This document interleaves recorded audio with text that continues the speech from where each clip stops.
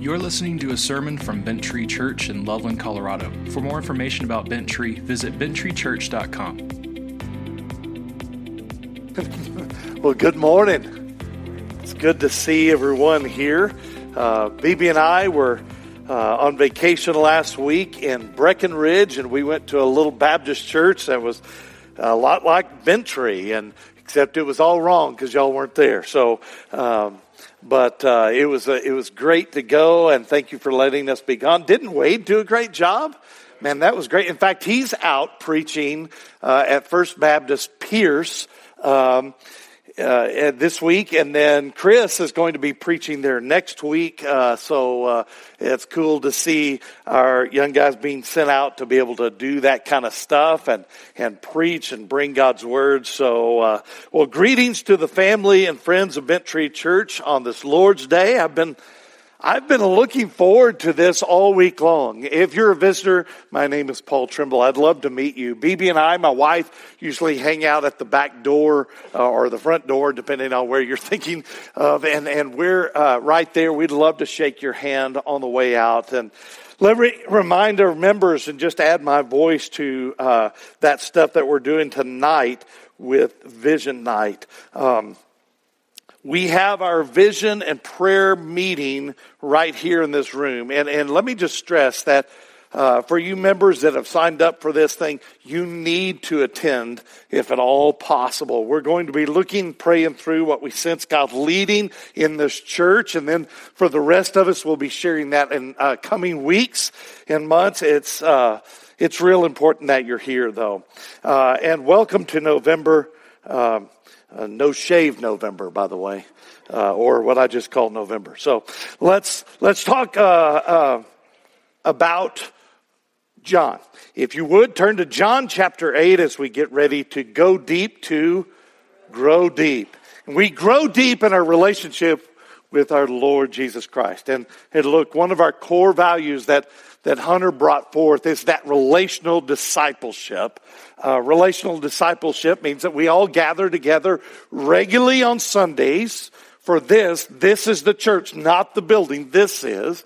And then throughout the week, and onesies and twosies and our D3 groups throughout the week. This is our spiritual family. And the goal is always to help each other to grow into the fullness of spiritual maturity. And I think that's important.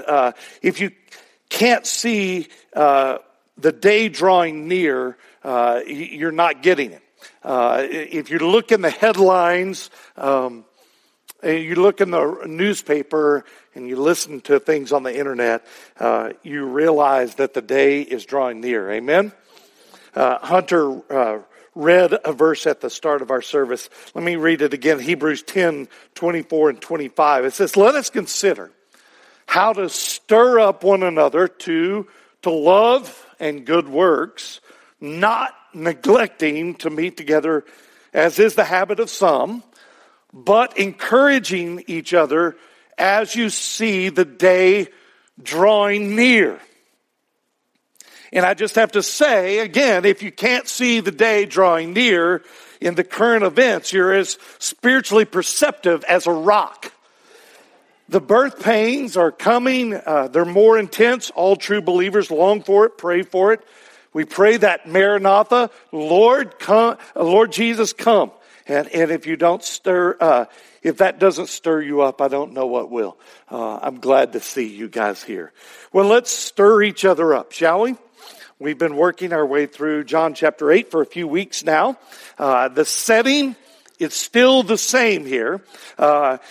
Jesus has been preaching to thousands of people in Jerusalem, right at the temple, but he has been interrupted by these religious leaders over and over, and the Pharisees who were there to discredit him in front of all the people. They want to show the people that Jesus is a false teacher, a charlatan.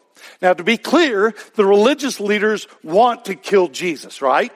But they haven't been able to do that yet because the crowd is listening to Jesus. They love Jesus, and Jesus has simply not let them arrest him because Jesus said his hour had not yet come. But it hasn't been going well, to say the least, for these leaders.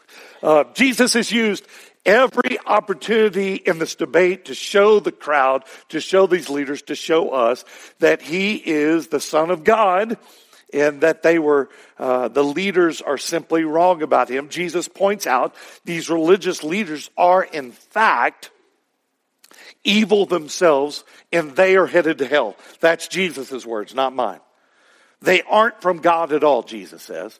And I had our shepherding elders start praying for us and reading through these scriptures almost a year ago. And I love this. And as Brother Dave read this in verse 21 through 30, so that we can remember the context it's in, we need to hear the word of God read out loud. Now, we'll pick up on verse 23. We started at verse 21. We'll pick up on verse 23.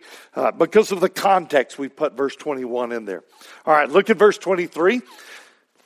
Jesus says, "You are from below, I am from above. You are of this world, I am not of this world.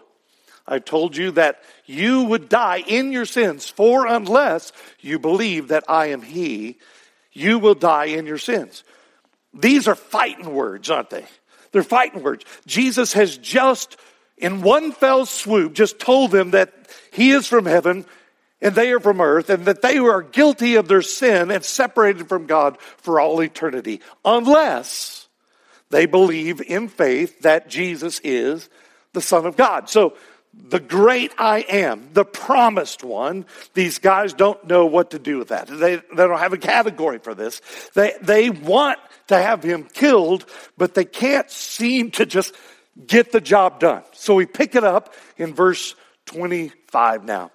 So they said to him, "Who are you?" Jesus said to them, "Just what I've been telling you from the beginning." The leaders try another tactic, don't they? Just to see if they can get Jesus to say something blasphemous, something that will stir up the crowd so that they will spontaneously kill Jesus by stoning him to death. Now remember, everything these guys ask or speak is directed not only at Jesus, but really at the crowd. They want to trap Jesus in his words. So the question they place to Jesus, "Who are you?"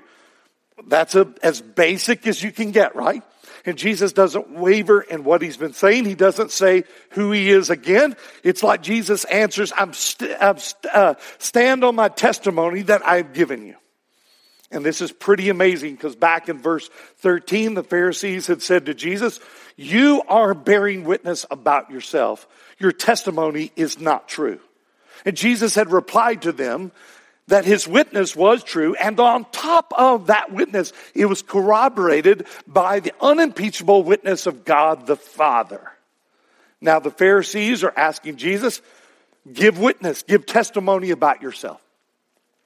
Make up your mind, guys. You just told Jesus that his witness is not good enough. Now you want his witness. Do you see the back and forth here? I want us to zero in now for just a moment on verse 25 when they ask Jesus, "Who are you?" And Jesus says, "Just what I have been telling you from the beginning." Jesus is essentially saying, "I've already told you that I am the bread of life. I've told you I am the light of the world." Let's see if I can sum up a way of saying this.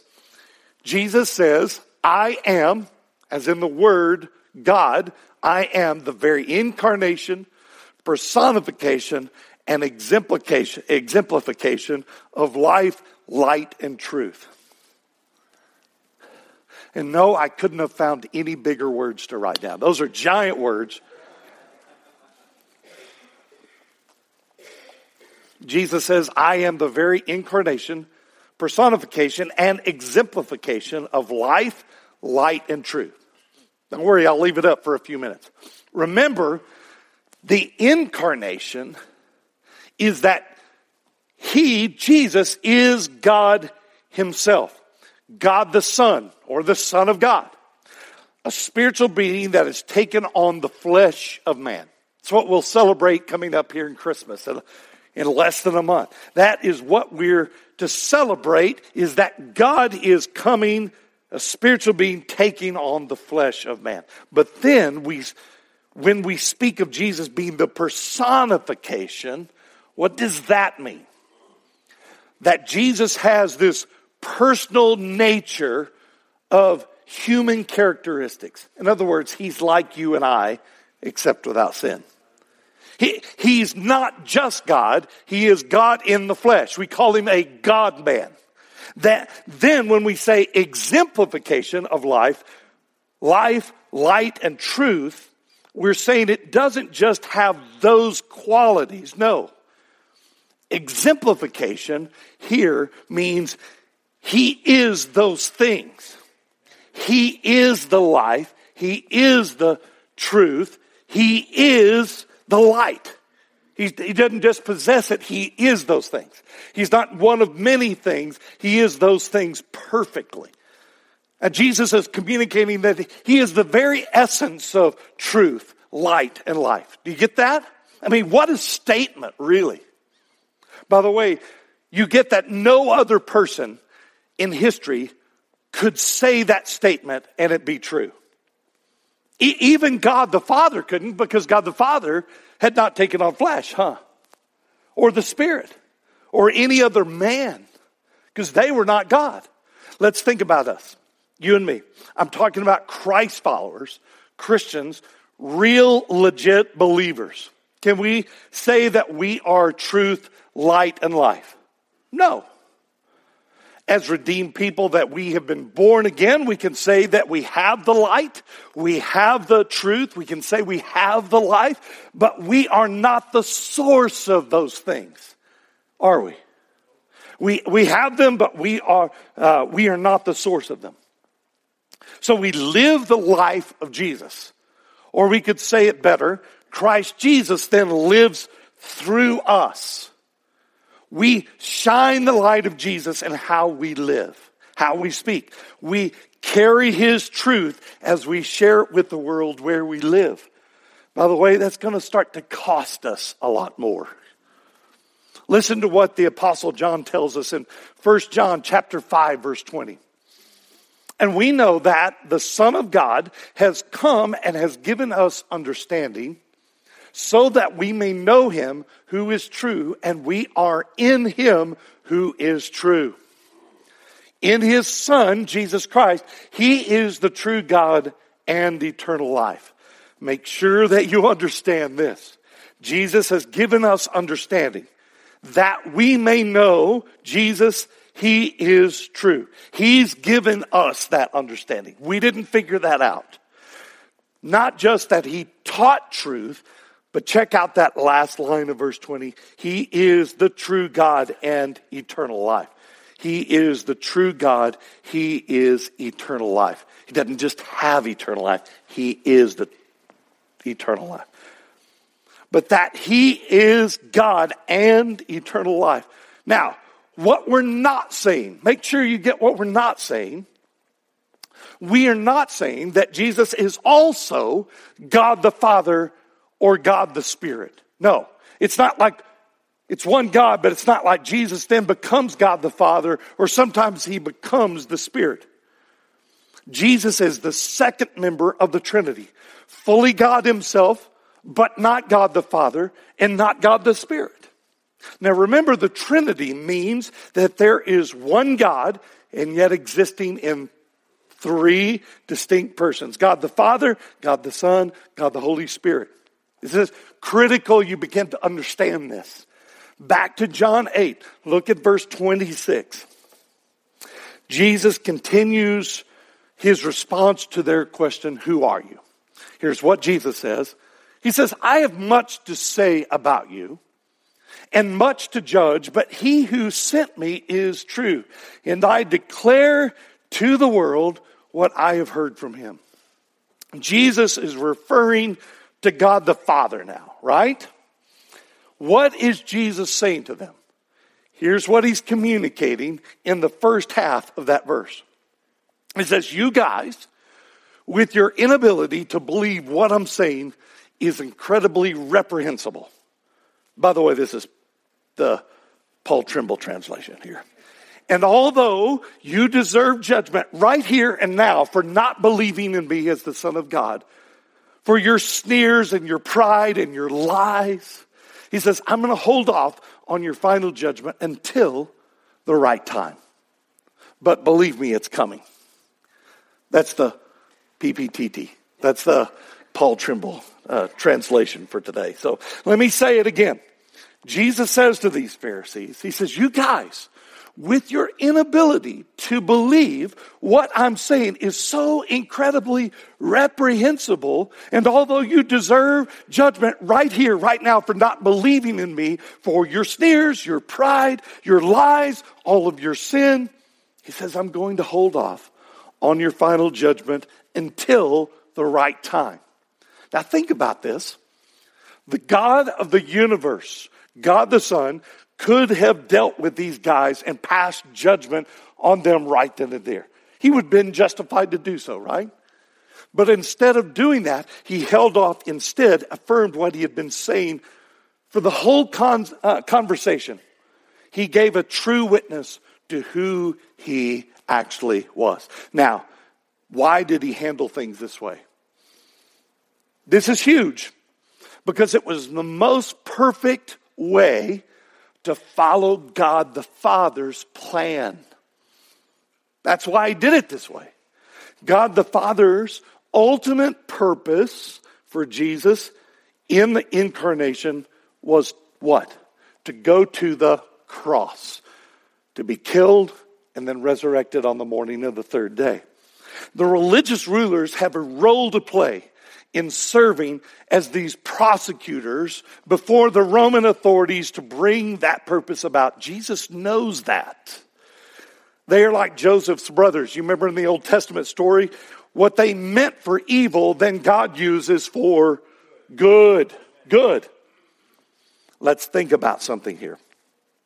When a Christ follower, a believer in Jesus, is confronted or even criticized or challenged because they are sharing the gospel message or following the teachings of Jesus. I'm talking about real world stuff. You guys, when you are challenged or people lean on you and say, that's not right. I mean, I can get so angry or even start arguing and try to win a fight in that moment. But this is where we can learn from Jesus right here. Jesus was meek and lowly. Instead of passing sentence on the people or condemnation on the people that oppose us, we can simply lean into Jesus' words. Always point back to what Jesus said about himself. Now let me remind you of that word meek. It's not a synonym for weak. It's not, but the dictionary will define meek as quiet, gentle, mild, and that is correct. Here's the definition of meek I have. You ready? Write this down. Meek, strength under control. Strength under control. I mean, this is the ultimate strength under control. The God who spoke the universe into creation. You think he's weak? The definition of lowly is treating others without any pride in our hearts. That's how Jesus treats these guys. And how he treats each of us, by the way, right? Because although the conversation is heated, at least on the religious leader's side, Jesus remains meek and lowly of heart. He simply gives them the truth. The Apostle Paul tells us in Ephesians chapter 4, verse 15, Paul says, rather speaking the truth in love, we are to grow in every way into him who is the head, into Christ. Now, up to this point, these Pharisees, these religious leaders, had not realized that Jesus had been referring to the Father, God the Father. And as we look at verse 27, we might see some recognition in these leaders' minds. We read in verse 27, they did not understand that he had been speaking to them about the Father, talking about God. They realized he was talking about a Father. The light finally starts to go on. that he's speaking of God the Father. Now, we're not saying that they had been born again at this point, and that they had believed in Jesus as God the Son. No, that's not what they're saying. But they get that Jesus has been speaking as he is the Son of God. They don't believe yet, but they're starting to understand. And although they should have heard, they should have believed, they had been blind to it. This opens up a really scary, scary point here. I want to write this down. I want you to write this down. The spiritual death that natural man is born into prevents his being able to see, hear, and understand spiritual things. I know that's a lot, but get it down.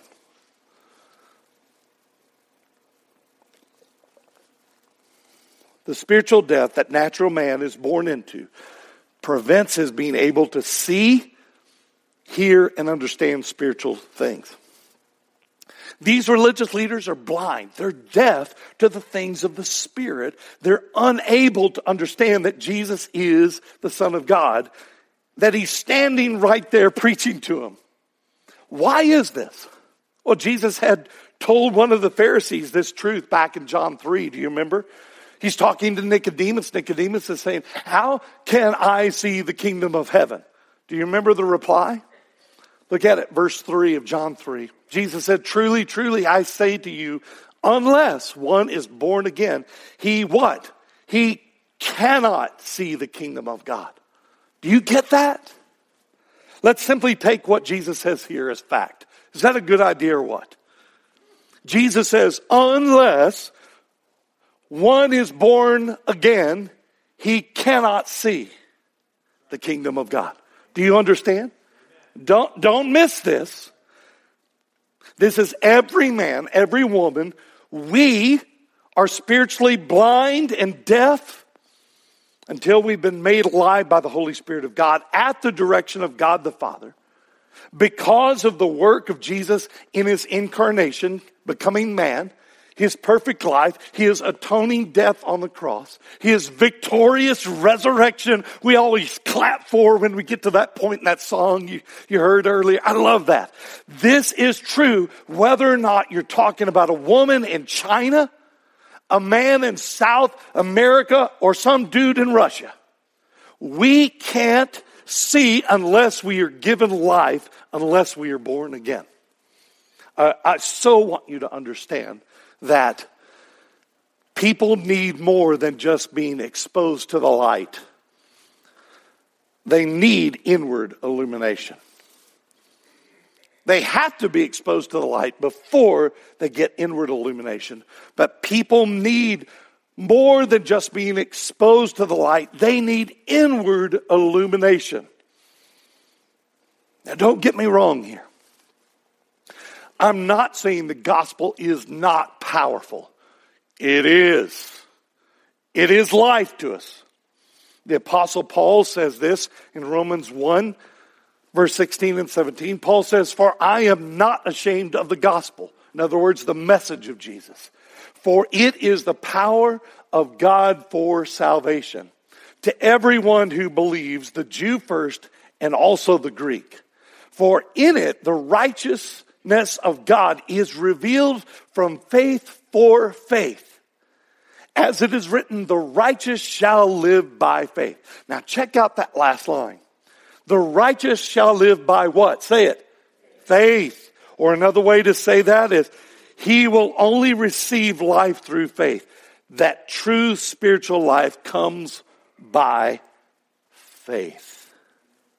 You with me? And we know that from Ephesians 2, that faith is a gift from God. It's not something that we possess on our own. Look at verse 16 there. Paul says that the gospel is the power of God for salvation to everyone who believes. Now, the problem is not with the gospel. I want you to think about this. If it is true that the people need more than just being exposed to the light, they must have inward illumination. That means that a guy or girl can sit under the very best preaching, the most sound doctrine their entire life and understand no more than some random guy that has never heard the gospel in the middle of China. Go back to the Apostle John's words in John 8:27. As he refers to these Pharisees, John says this: they did not understand that he had been speaking to them about the Father. Notice the capital F on the Father there. They did not understand that Jesus was saying because they could not understand. That's what Jesus is saying. If we think about this, here we have Jesus, the very best preacher the whole world has ever known. Literally God himself. Like Jesus shows up, we go, hey Jesus, you take the podium, right? He preaches. He had just told them he is the Son of God, hadn't he? He had just told them that he was from God and that the scriptures all testified about him. Jesus has just told him to know him was to know God the Father, and that you cannot know the Father without knowing Jesus. And on top of that, he had told them that they would die in their sin and go to hell as punishment unless they believed in him as the Son of God. So we need to let those words sink in. They did not understand. These guys knew the Hebrew scriptures, the Old Testament. They knew it well. This truth could scare us, couldn't it? Because if people need more than just being exposed to the light, they need this inward spiritual illumination. Here's the good news. We looked at this earlier, but let's look at it closer. The Apostle John, he's writing to believers, the truly saved, and he's telling them how they can know that they are saved. He says in 1 John chapter 5, verse 20, John says, and we know that the Son of God has come and has given us understanding. He gave us understanding, right? So that we may know him who is true, and we are in him who is true. In his Son, Jesus Christ, he is the true God and eternal life. Now, what does it say? Look closely at your Bible in your lap right there. For believers, we know that the Son of God, that would be Jesus, right, has come, meaning that he came physically to earth, the incarnation. We know that, and we know that he, Jesus, has given us understanding. Folks, this is what Jesus was talking about in John 3. He has given new life to those the Father has what? Given him. We saw that in John 6, didn't we? For those that he has given understanding have been born again, made alive by the Spirit of God. It's the whole point of John 3. And how do we know that we are truly saved? How do we know that? Because we not only heard the gospel, but we have understood it. We have had the internal illumination that comes from the Spirit of God himself. John tells us that we may know him who is true, and we are in him who is true. In his Son, Jesus Christ, he is the true God and eternal life. For those that believe, John describes us as being in him. In other words, in Jesus. Now look at verse 28. John 8, verse 28. So Jesus said to them, when you have lifted up the Son of Man, talking about himself, then you will know that I am he, and that I do nothing on my own authority, but speak just as the Father taught me. And he who sent me is with me. He has not left me alone, for I always do the things that are pleasing to him. Look at that. For I always do the things that are pleasing to him. This is huge. Back to John 1, once more. We read in John 8:28. Let's read this again. Same scripture. Here it is. In John 8:28, he's talking about Jesus is referring to his coming crucifixion as being an atoning sacrifice for the sins of all those who believe in faith that he is the Son of God. Now this is powerful. This is powerful. Talk about Jesus' words being deep water. There's a lot of depth here There's a lot more depth of meaning, but you can get this. You can. Even new believers, you can get this. I promise you. When Jesus says in verse 28, when you have lifted me up the Son of Man, then you will know that I am he. Look at that one more time. In John 8:28, Jesus is referring to his crucifixion as being an atoning sacrifice for the sins of all those who believe in faith that he is the Son of God. Now, this wasn't the first time Jesus had prophesied about his death and crucifixion in this way.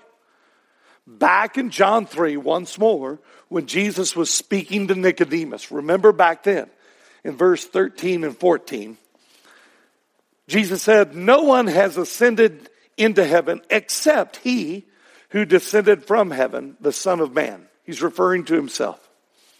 "And as Moses lifted up the serpent in the wilderness, so must the Son of Man be lifted up, that whoever believes in him may have eternal life." Now, what is Jesus referring to here? He's referring to the story you can read about in Numbers chapter 21. Take your own time, read that today, later on this week. The Israelites are in the desert. They had complained to Moses about being led into the wilderness. They want to go back to Egypt. God, in his judgment, had sent fiery serpents among the people, and they were bit. And many people died, and many more were dying quickly in agony from the poison. The people cried out to Moses, "Pray to the Lord for us." So we read in Numbers 21, verse 8 and 9, "And the Lord said to Moses, make a fiery serpent and set it on a pole. And everyone who is bitten, when he sees it, shall live." So Moses made a bronze serpent and set it on a pole. And if a serpent bit anyone, he would look at the bronze serpent and live. The people only had to look at the serpent on the pole there in Numbers, and they were healed of the poisonous snake venom in their bodies. But get this. Why did they look when someone's sick and why did they look at the snake? Because they believed it would heal them. Do you see that? They looked at the serpent because they already believed that that was the source of life. The looking was because of faith that they had. So what Jesus was saying back in John 3 and then here in John 8 is that the bronze snake, he would take on our sin as the bronze snake. Do you see what he's saying? He's alluding to, for those that believed in true faith, they would look to Jesus. He would be lifted up on the cross, and we could look to him in faith on that cross and be saved from the poison of sin in our soul. Do you see the connection here? Jesus even said the same thing a third time in John. Look in John 12. Flip forward. We'll get there in like 2027 or something. John 12, verse 32 says, "And I, when I am lifted up from the earth, will draw all people to myself." Woo! He said this to show by what kind of death he was going to die. Look, it's not just that he would be lifted up on a cross, but that in his death would also come something that would draw all people to him. In other words, something would be accompanying his death. Namely what? His resurrection from the dead. And when Jesus says, "I will draw all people to myself from every nation, tribe, and tongue," let me just ask, does that mean that all people who have ever lived will be saved? No. But like we read in John 6:37, you remember when Jesus says this? "All that the Father gives me will come to me, though. And whoever comes to me, I will never cast out." And then skip down in chapter 6 to verse 40. Look at how this verse connects to what Jesus is saying here in John 8. John 6:40 says, "For this is the will of my Father, that everyone who looks on the Son and believes in him should have eternal life. And I will raise him up on the last day. That everyone who looks on the Son and believes in him should have eternal life. And I will raise him up on the last day. Folks, that's good news. And what we just read and learned about, that the snake and Jesus being lifted up, let's bring that back to John 8:28. Look at this.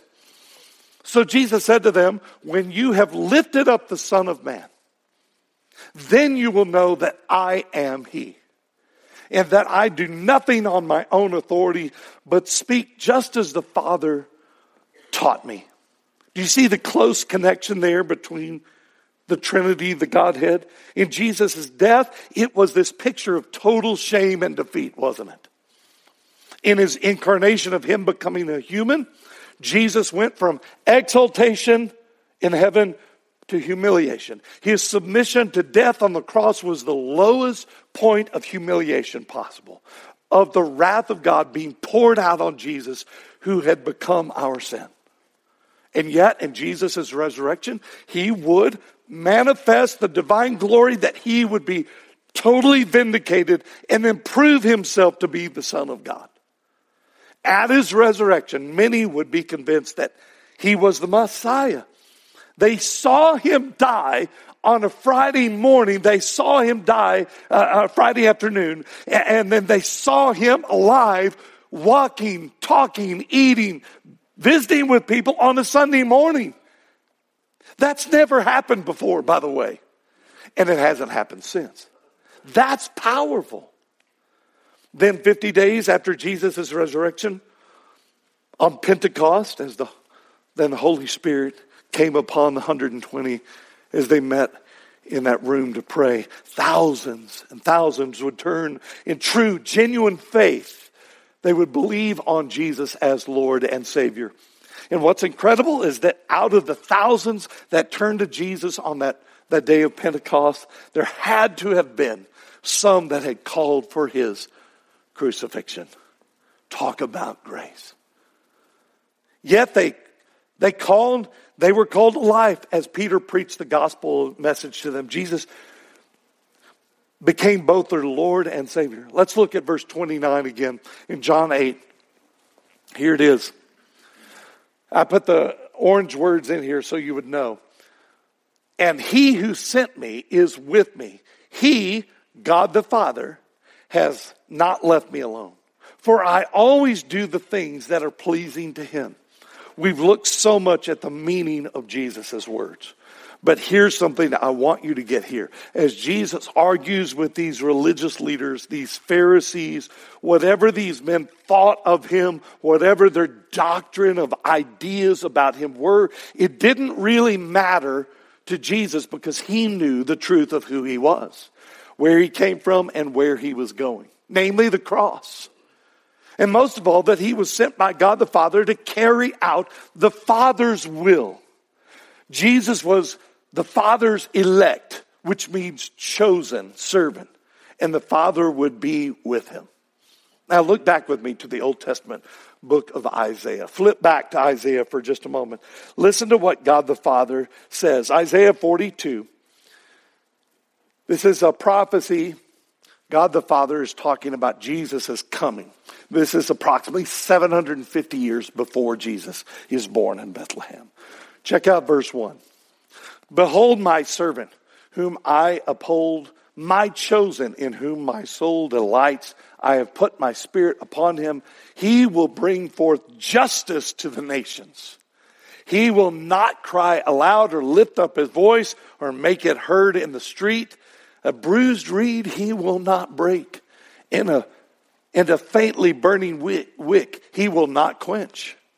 He will faithfully bring forth justice. He will not grow faint or be discouraged till he has established justice in the earth, and the coastlands wait for his law. God the Father says, here's my son. And Jesus always did exactly what God the Father wanted. And God the Father was pleased with Jesus, wasn't he? These men, these religious leaders, They're blind, deaf spiritually, and could not believe, even though they had just heard the gospel from Jesus himself. They were dead spiritually, and even though these men would make Jesus out to be a liar, a crazy man, an imposter, Jesus could claim nothing less to be who he was, the Father's own Son, the promised one of old, the Messiah. Then we read in verse 30, as he was saying these things, many believed in him. Now understand, this does not mean that they believed in saving faith yet. It doesn't mean that they had been born again yet. It means that they were impressed in a way that instead of viewing Jesus as an enemy, they saw him as a man of God. Apparently, many in the crowd were struck with what they had seen, what they had heard. Jesus had so carefully, so patiently been speaking to these religious leaders with meekness, with humbleness. He had spoken about his shameful death that would come with such a composure. Can you imagine that? Talking about a death you know you would die. And such faith that God the Father had sent him and would be with him. But still their belief, the crowd's belief, was probably just a mental assent at this point. And remember, nothing can be in our heart without first being in our mind. That's just the way that God made us. The preached word can only take that truth to the level of the mind. Me preaching, me working hard on these sermons. I can say it to you as clearly as possible, but it takes the Holy Spirit to move it from here to here. Let's pray together. Heavenly Father, as we hear these words of life that you have preserved for us in Scripture, we're humbled that you, an all-powerful God, would speak to us, sinful, wretched men and women. That you would call us to life through your Son by the power of your Spirit. Father, we believe. We call on you. Save us. Save us from our sin because of what Jesus has done. We thank you for the gift that Jesus took our place, that took our sin on his back. And because of that, we can be at peace with you, Father. That we can be called your children. That you have saved us. So God, we rest in that. In Jesus' precious and holy name we pray. Amen. Thanks for listening to this sermon from Bent Tree Church. To get connected at Bent Tree and for more information, please visit benttreechurch.com.